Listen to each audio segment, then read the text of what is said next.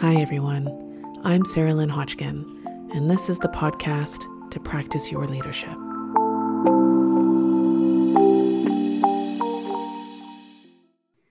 Part of the inner work that we do as we unfold our leadership artistry, as we unfold our own revelations of self and learning of self, part of what we do is expose our wounds.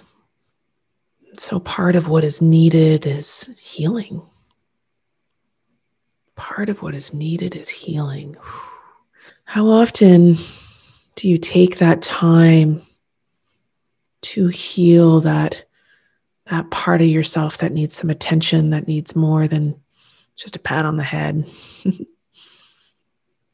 When working on yourself, what wounds are exposed and where does attention need to go in healing? In talking this through, there's lots of avenues to have conversations around healing. Part of what I want to share here of my own learning is to be able to see sometimes the wounds of disconnection, sometimes the wounds of stories that don't serve. Sometimes it's the wounds of the discomforts that have raised patterns or ways of being that not only don't serve you, but has traumatic effect on others around you. And so part of the work of healing is being able to see some of those wounds. And maybe that means dwelling in discomfort or exploring the stories of yourself, of your identity. Sometimes the work of healing means coming into forms of interconnections. Sometimes it requires self-acceptance, love, finding wholeness. Sometimes it means letting things go, letting things just die. All in all, it's intention that matters. It's intention that matters to be able to see the wounds and come into forms and ways of healing, to be able to then move on to more serving stories, to reveal further areas of discomfort, to work on yourself, to be able to shift patterns of behavior that no longer serve, for example. I will say that sometimes in doing this work, what you realize is that you have wounded others, and that if you come into conversations of trauma or wounds or healing, that you have a responsibility not just to yourself, but to hold people in good ways, right? To make sure they're looked after, because maybe they are triggered or they are re-traumatized. All to say is that in your own work of healing, there is process and intention that is needed there to grieve, to let out, to explore what kind of support you need. It is to do your own work. Part of what comes from this work is a form of resilience.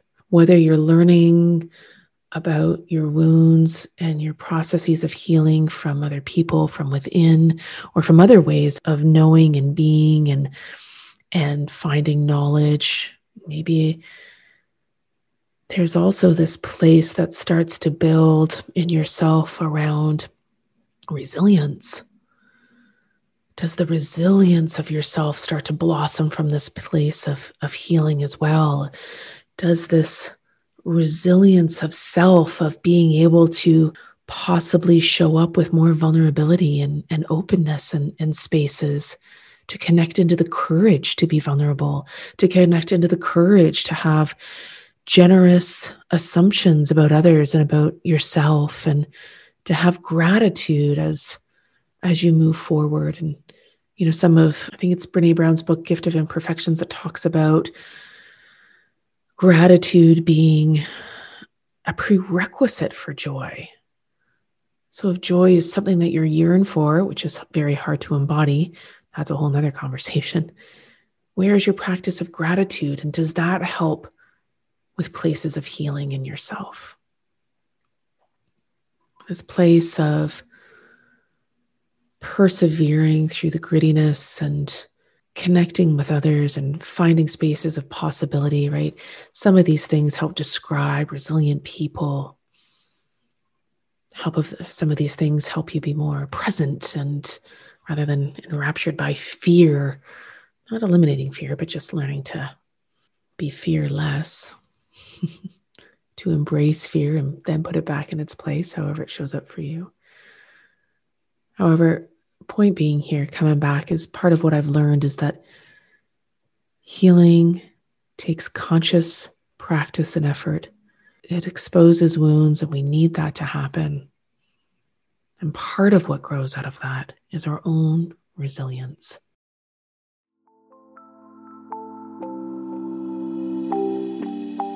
Thanks all. I'm Sarah Lynn.